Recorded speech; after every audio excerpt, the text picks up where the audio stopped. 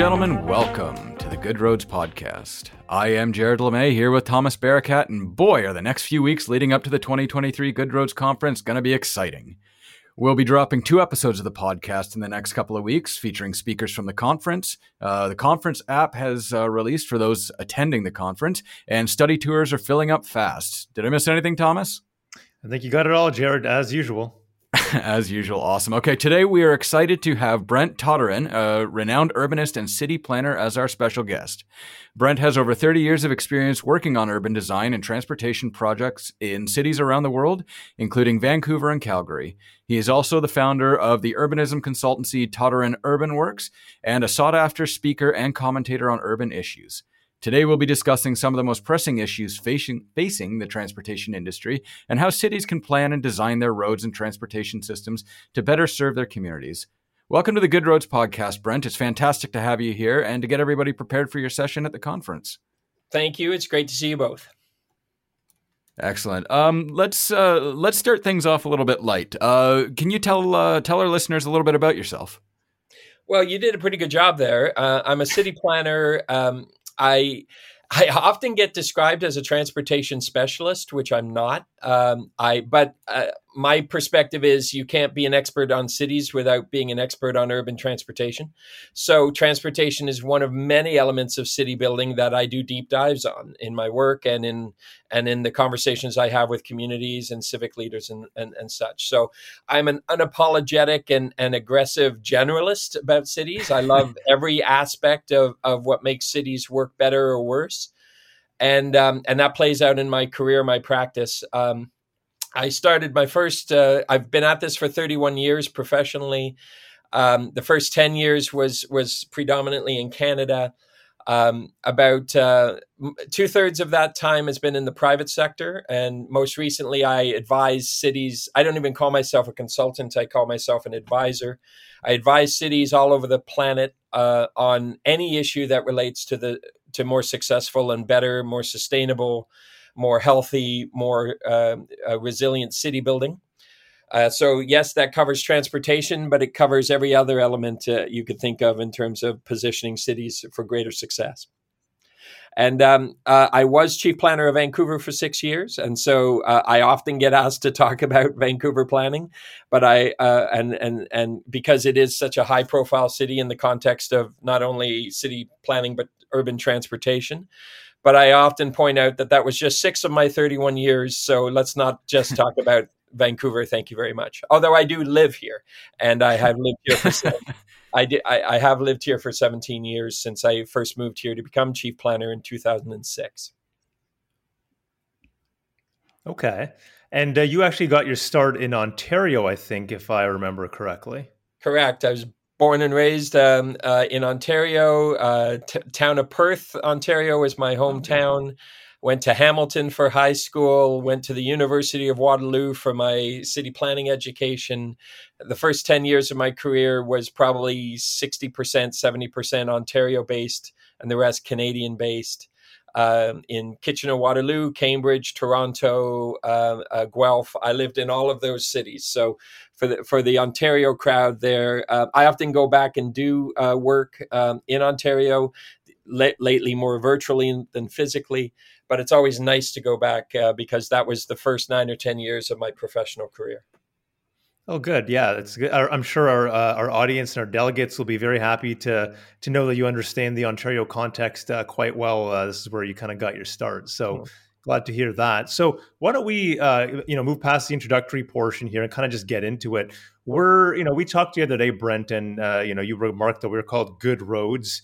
And I think that we kind of talked about talking about what's the difference between a road and a street, and you felt that there's a lot to mention here. So why don't I just kind of ask you that? What is the difference between a road and a street, Brent? Why don't you tell everyone listening that? Well, yeah, before you get into that, I think that'll be really interesting because about a year ago, last year's conference, we had Charles Marone on to discuss his thoughts. I'd be interested to compare and contrast how both of you approach this. Well, I suspect there might be some similarities. To make it even goofier, I think I asked you some questions about both of the words in your title, what do you mean by roads and what do you mean by good? Because, they're both of them are pretty subject to interpretation. I have often differentiated roads and streets. I've never known whether I've done it properly. It's kind of like, when you ask someone what the word literally means these days. But my interpretation of streets versus roads has always been that streets are more urban, roads are more rural. Roads are more moving vehicles. Streets are more multimodal and multi-purpose. Roads are horizontal. Streets are three-dimensional because it includes the buildings that actually frame and create the urban space for the street. And as I say, streets do a lot more than just move people. They certainly do a lot more than move cars, but more importantly, they do a lot more than even move people because they're not just about movement. They can be, and when you're designing and conceptualizing the operation of a street and all the things it does, all the definitions of success for a good or a great street, there's a lot more than just how many vehicles you move in an hour, right? Or even just how many people you move in an hour, because it ain't all about movement.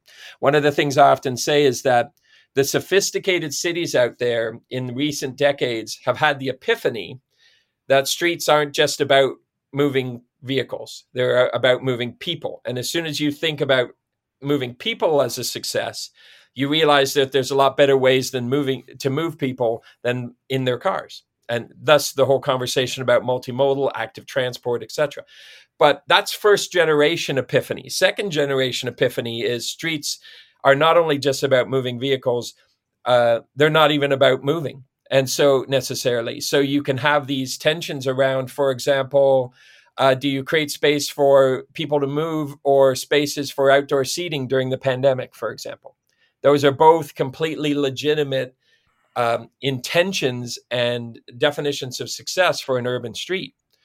And often the idea that you're trying to move people as efficiently as possible flies in the face of how streets actually work successfully, because I use a term called sticky streets to describe the idea that great streets, good streets, actually slow people down, make them want to linger, make them want to window shop or say hi to their neighbor or check out the menu on that restaurant with the great outdoor patio. And that makes a street sticky instead of, the opposite of sticky might be Teflon streets, where God help you just want to get through that street as quickly as possible for various reasons. So I think there is a difference between the two words. When I look them up in the actual dictionary, there does seem to be a differentiation relative to more urban and more rural. But I think it's more than that. As I say, streets are places. And roads are usually something with a single purpose, to move traffic, to move vehicle traffic in particular. I'm not sure if everybody sees it that way. And certainly it can. There's a lot of people out there that use the two words interchangeably, but I don't. That's a pretty interesting differentiation. And I guess one we'd all agree with, actually. And a lot of what you talked about there, actually, I looked at, like I told you earlier, the How Cities Make Us Sick from the National, and a lot of your portion of that was in Medellin, Colombia, and the streets there. A lot of what you talked about were different ways of not necessarily moving people, but creating a community and allowing people to move around without being vehicle based. Right. So well, I guess like for forever, for centuries, for longer, streets were the number one almost single public realm of a city, public space of a city. They did everything, and movement was actually secondary to commerce. Would have been the primary definition of success for a street. And at a certain point, we became so obsessed with movement, and particularly car movement in the 1950s, 60s, 70s, that we took these incredibly complex, diverse, fascinating public places and made them almost single purpose, almost. And there are some roads that are single purpose. If somebody's walking there, you think, what are they doing there? Are they lost? They may be in danger. That's how badly we've designed that single purpose place that it doesn't make sense for anybody else to be doing anything else there.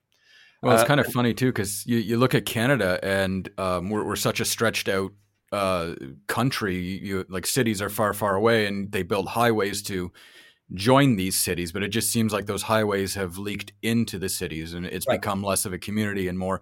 And I mean, you see these in movies in the States. Like I'm a parent, so I know the movie Cars very well. And in that first movie, it was all about Route 66 and Right. being bypassed by the highway and not going through these communities anymore. So everybody was all about just going fast, and what was streets now became roads. Right. And I in guess. that movie, because I know it well because my kids have watched it 100,000 times, they never used the word street, I don't think, now that you mention it. It was always, fix the road in that. Right. But that is a more urban street, although urban might be an overstatement for the town they had there.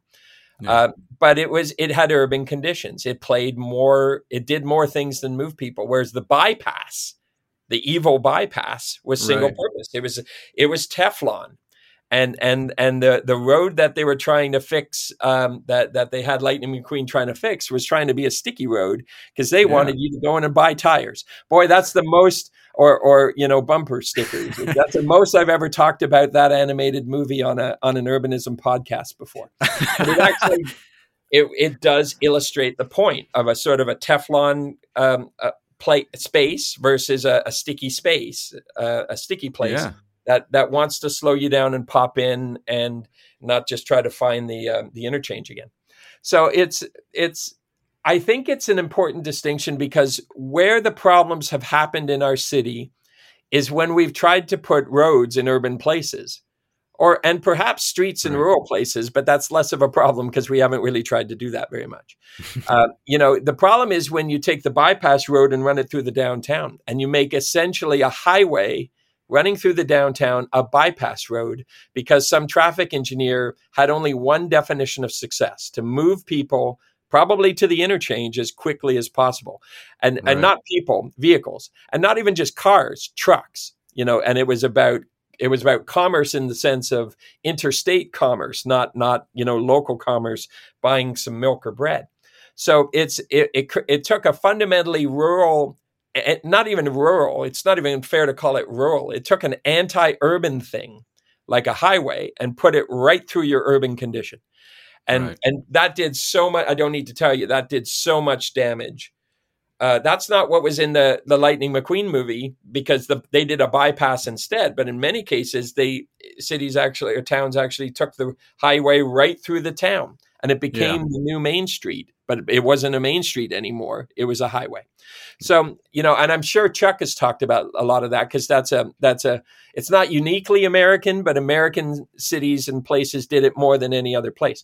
In Canada, we've had examples of that too. Not as bad as America. Our ministries of transportation are not as bad as the DOTs in the States, but that's a low bar to compare ourselves with, because we're not as bad as the worst place on earth at this. But we certainly have had our own problems, and it sparks conversations in Canada and in Ontario about how do we fix that? How do we urbanize roads? How do we make them now more multimodal? That's the whole complete streets movement. How do we tear down the highway? Do we bury the urban highway, which is an oxymoron? Do we tear it down and replace it with an underground tunnel like some cities have done, Boston, Seattle, etc.? Or do we just recognize we can get rid of it because we didn't need to build it in the first place, which cities like Vancouver show you, because we never built them, right? And then you see it play out in the conversations in Toronto politics right now. Do you spend all that money rebuilding the Gardiner, which was a mistake in the first place, the East Gardiner specifically, not the whole Gardiner. So it's playing out in conversations about city building, and that's why when I'm having a conversation with an organization that calls itself Good Roads, I want to have that conversation of, well, what places are we really talking about? Are we talking about roads and streets? Are we talking about them different places? Are we really embracing everything a street is, or primarily the transportation function? And then we can start talking about what we mean by good, and good for who? Good for everybody, good for the future relative to sustainability and climate change. And why, by the way, is it only good? And why isn't the standard great? Why isn't the organization called Great Streets instead of Good Roads? I'm not trying to redesign your whole organization for you, but we already did that last year. It raises some really interesting questions about who your yes. constituency is, what your goal, what your definition of success is as an organization, and it parallels with a conversation that's happening right now with all of the professions anyway. The transportation engineering and transportation planning professions, the city planning professions, for the last couple of decades, we've been going through that conversation, rethinking our own definitions of success, and having some really tough turning point level conversations about how we need to change moving forward. So I'm not just picking on your title. I like your title because it's a great conversation starter that's part of this whole turning point we're having in the city building conversation anyway. There's a lot of good points there and a lot to unpack. Yeah. And I mean, that's mainly why I brought up Medellin as well, is because they had these conversations about, should we have this? And from what I saw, should we have this? Should we not have it? Can we repurpose it? And one of the things that I picked out of that episode was the gondolas that they repurposed. And then it also, in terms of moving people, the escalators. Yeah. That's a rethink of what transportation infrastructure is. Right. Exactly. They were rethinking their streets and their roads. Absolutely. They were making them multimodal. They were putting in bike lanes. They were putting in bus-only lanes for BRT, bus rapid transit. They were building light rail at the same time. They were doing all the normal boxes to check for moving more people with less space and less public money and fewer emissions and less pollution. Because Medellin at the time was, when I started working for them as an advisor, they had the lowest car use of any major Latin American city, but it was on the rise because they were getting more wealthy. And as soon as a Latin American city starts to have more money, they want to start replicating the North American definition of success, which is car dependency, which is such a ridiculous concept, somehow that the world would copy us on our downward spiral towards dependency. The actual word is dependency on cars. But, one of the things that I advise them on is send the message right now that if people have more money and they want to spend it on more cars, you're not going to build more roads. Do not expect that there will be road capacity expanded for vehicles to accommodate more vehicles, because that is called induced traffic. The more you build, the more you're actually inducing car use and car ownership. And they don't have much that they could tear down other than low-income communities in order to make more space for cars. And so my advice to them was get out in front of it, tell the whole marketplace, nobody can tell you not to buy a car with your money now, but there will not be more road space for you. So you'll probably be shining it in your garage and not want to take it out very often, because you'll probably take the light rail, because that's how you get to work faster. So that conversation was happening at that key turning point moment for Medellin when I was working for them. And on top of that, of course, they were blowing a hole through the conversation about transportation infrastructure by repurposing escalators from the shopping mall and repurposing gondolas from the ski slopes, literally because their leaders went on a ski holiday and came back and said, why couldn't we use these? And one of the things I love about Latin American cities that blew my mind open when I started working for them about 12 or 13 or 14 years ago was, any other city would say, why don't we just use gondolas from ski slopes because of the incredible hills that we have in our city to get into those low-income communities? That'll never work. Like, that's how the conversation goes in North American cities.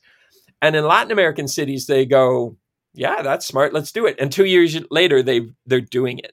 That was one of the things they said in that interview was that Latin American cities, they take a good idea, they find the money, and they build it fast. With North American cities, it seems we're just so bogged down in bureaucracy Well, it's not bureaucracy. They sit there and It's a debate things risk-averse forever. culture. Right.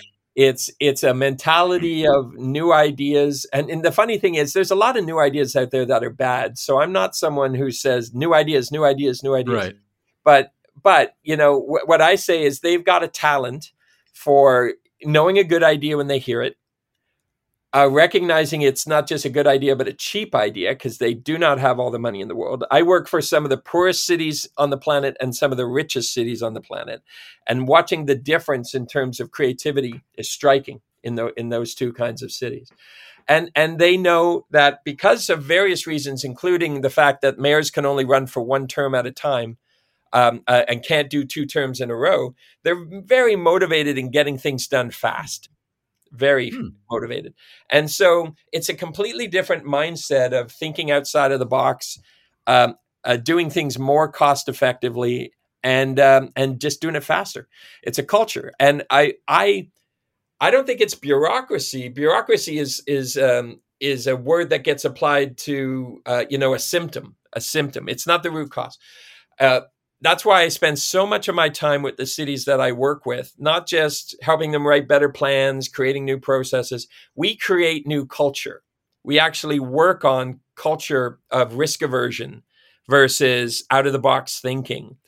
And, we talk about the difference between successful cities is not more money.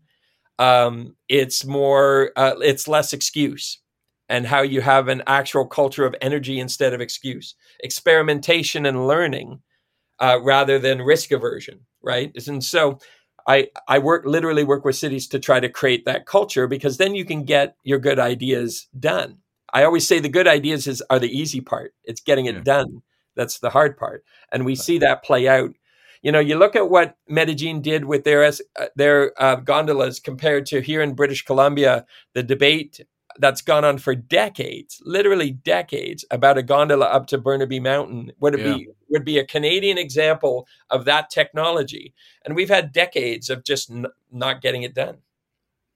Well, even though everybody says, it sounds like a good idea. Why aren't we doing it? Right. So it seems like a uniquely Canadian idea, especially for BC, like with all the mountains out there and the difficulty in moving around. Right. And in other cities, you can use that technology to get past slope. You can use it to get past just distance. I did an interview. Paris is doing it to get past some of its carscape, no person's land, that is just too far to go. So it's not that they have hills, because it's pretty flat, but they've created all this carscape that it's almost impossible to cross. So gondolas become a way to bridge that distance, right? There are cities all over the world that are doing things in an innovative ways, fast ways, and there are cities that are not. And it's funny that it's the former cities that call me. The cities that are already doing innovation for some reason end up being the ones who call me, because they know what innovation can do and they want to go even further. The cities that are risk averse don't call me, because I'll probably just make them feel bad about themselves about not getting things done. And so, the innovative cities get more innovative, and the stagnating cities just stay more stagnant. So, Brent, what have you seen? So we talked about Medellin, we talked about, how that would apply to, British Columbia. You mentioned Paris. What have you seen internationally in terms of good ideas that could be applied to Ontario and on the Ontario setting? I know Ontario, it's a huge place. I can't just say Ontario. You could, focus on whichever part, but what are some of these ideas that could be applied here? So someone from Ontario listening, some of our members, a mayor, a councillor, director of public works, all these people, what could they take from what you've seen and all these innovative places? And just to tack onto that too, we need to keep in mind that our delegates, especially at this conference, are going to be from very small towns up to Toronto. So we've got a wide bridge there. If there are a couple of different solutions, or if there's maybe one blanket one.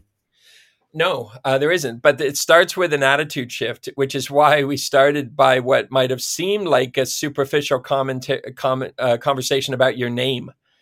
The actual starting point of better ideas and better decisions is to rethink your definition of success. When I look at what cities around the world are doing, let's look at what they did during the pandemic. we had North American cities that were slow and reluctant in creating space for people by closing off streets to cars during the pandemic, for people to get to work safely, to get exercise when we were sort of feeling like we couldn't go out, but we were able to go outside very easily. And then the whole conversation about transforming street space for outdoor patios for restaurants so that they literally wouldn't go out of business during the pandemic. North America was slow and timid on that. European city, Latin American cities were fast and creative, but still thinking sometimes in a temporary way. The European cities were by far the best at acting quickly, acting creatively in repositioning street space for people and not just for movement, and do it in a way that they are right up front intended to be permanent, because their line was, we're doing it faster now, but we were planning on doing this anyway, because even if there wasn't a pandemic, we would be doing this for air pollution, quality of life, livability, economic development, and just basic urban success. We're just doing it faster now because we're in a global emergency relative to a pandemic, but it is permanent, right? So the difference in attitude, whereas North American cities, I literally heard politicians say, okay, are we done now? Can we put the road back the way that it was?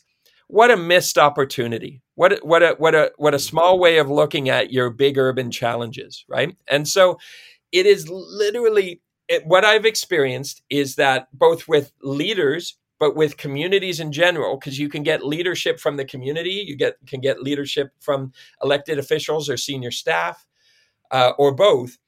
You need to have that epiphany, that aha moment where people do start to see success differently. This isn't about, North America is one of the only places on the planet that really sees streets as roads, as places to move vehicles, as opposed to places, probably the most important public space in your city, public places in your city.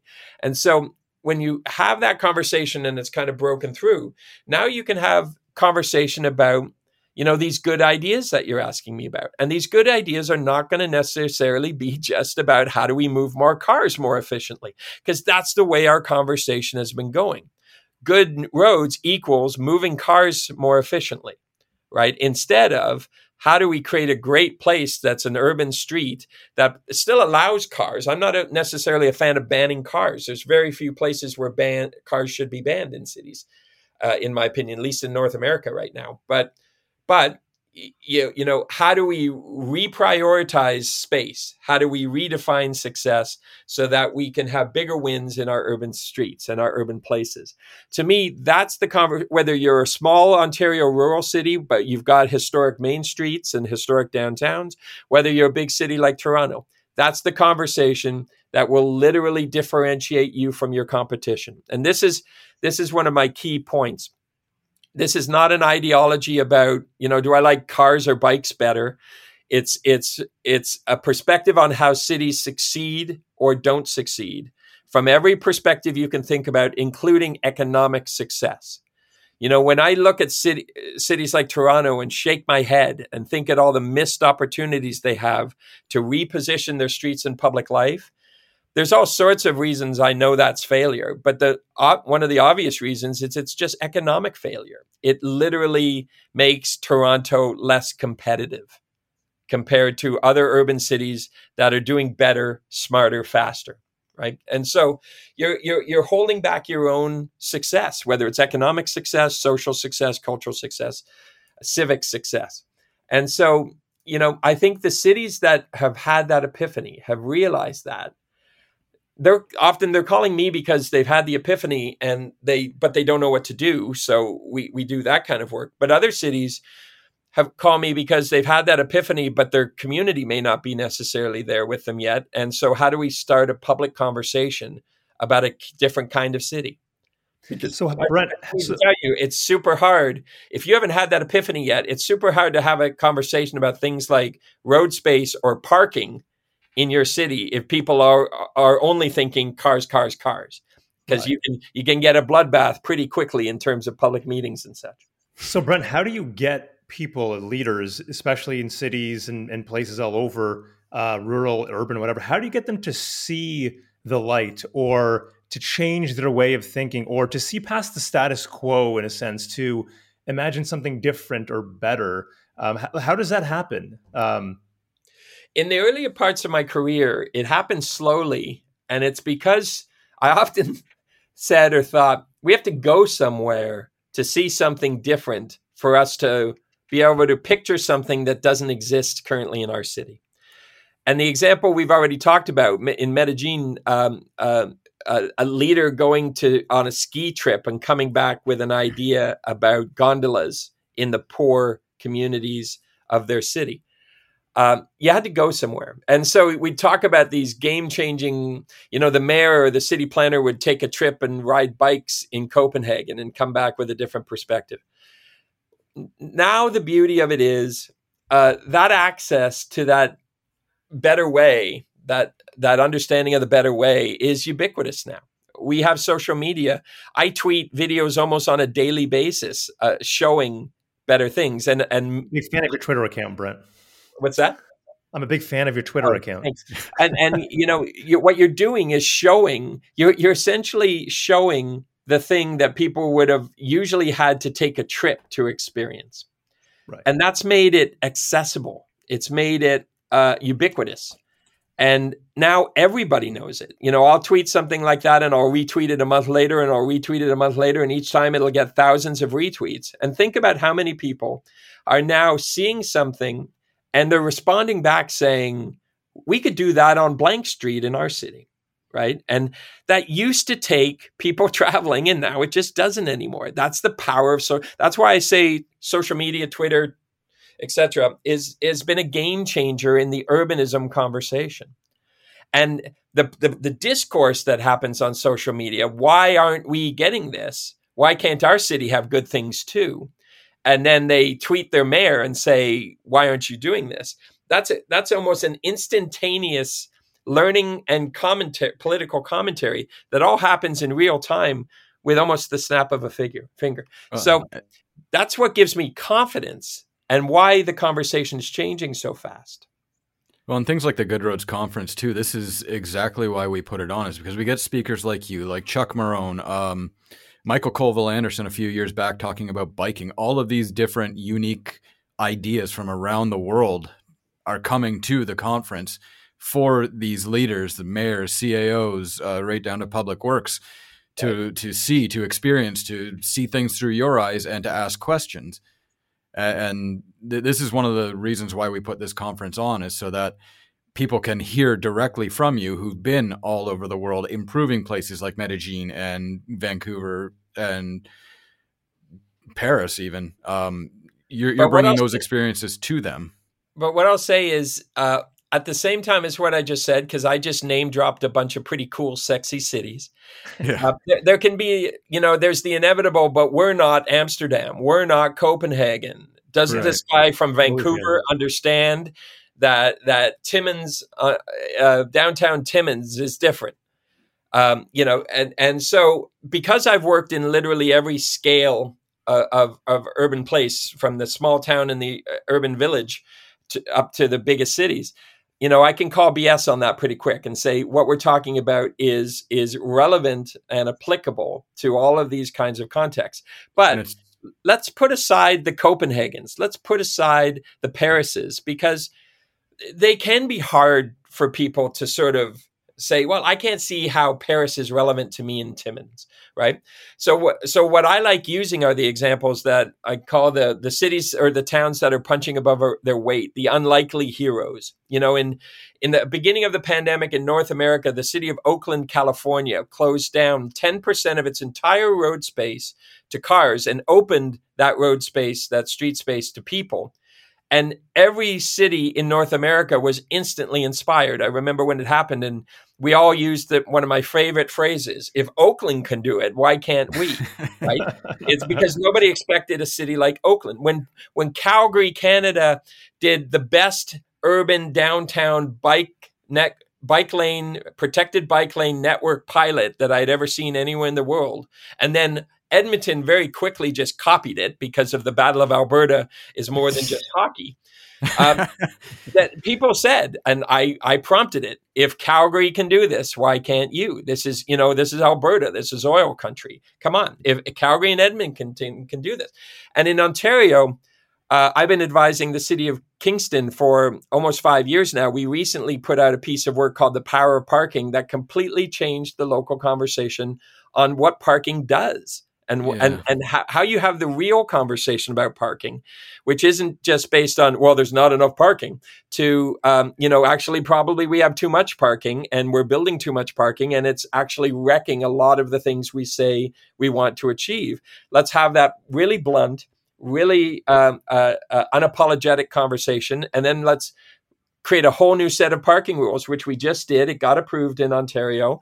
No appeals to the appeal tribunal, which is a magic trick in Ontario for your listeners, right? Yeah. And we did all that in Kingston. And Kingston has become a rock star city for mid-sized, historic, conservative kind of cities that you can say, well, Kingston's doing it. Why can't you? So I actually would prefer to reference those cities than the Parises and the Copenhagens, because I don't need to tell you the backlash you can get from mentioning those places. But if Kingston, Oakland, and Calgary and Edmonton can do it, you really have no excuse. Well, I think it's like what you said earlier is it's a thought shift as well. It's not we're not Paris. It's why can't we be Paris, or why can't we be Kingston? Why can't we be?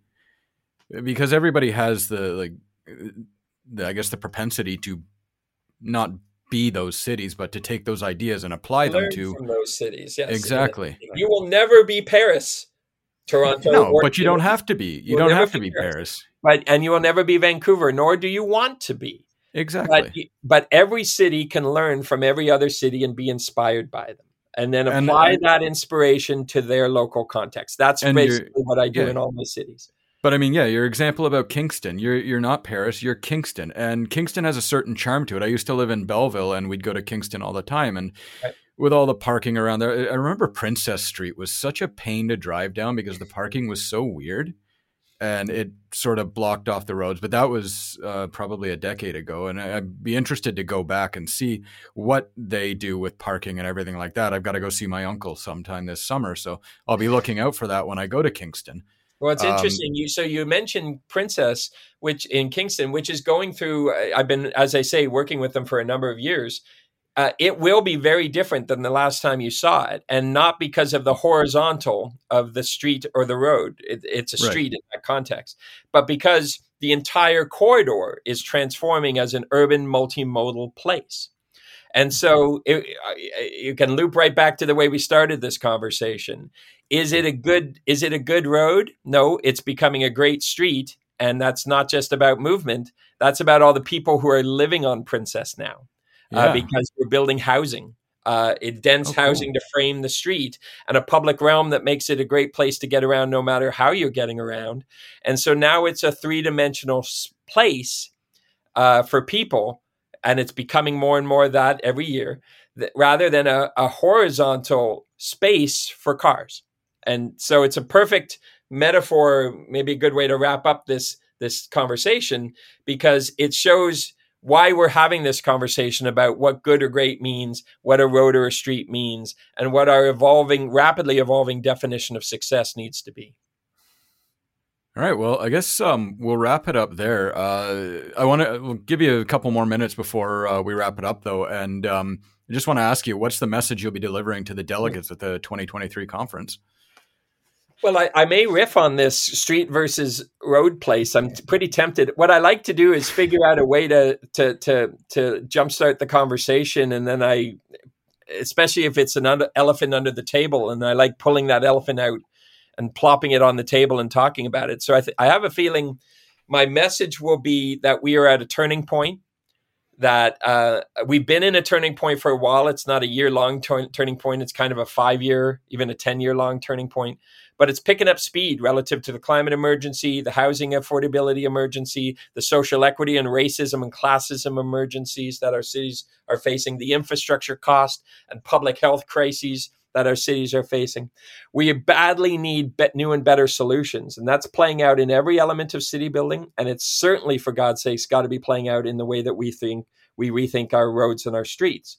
So it's a perfect time for us to have a conversation on a much more ambitious definition of what a good street or a good road is.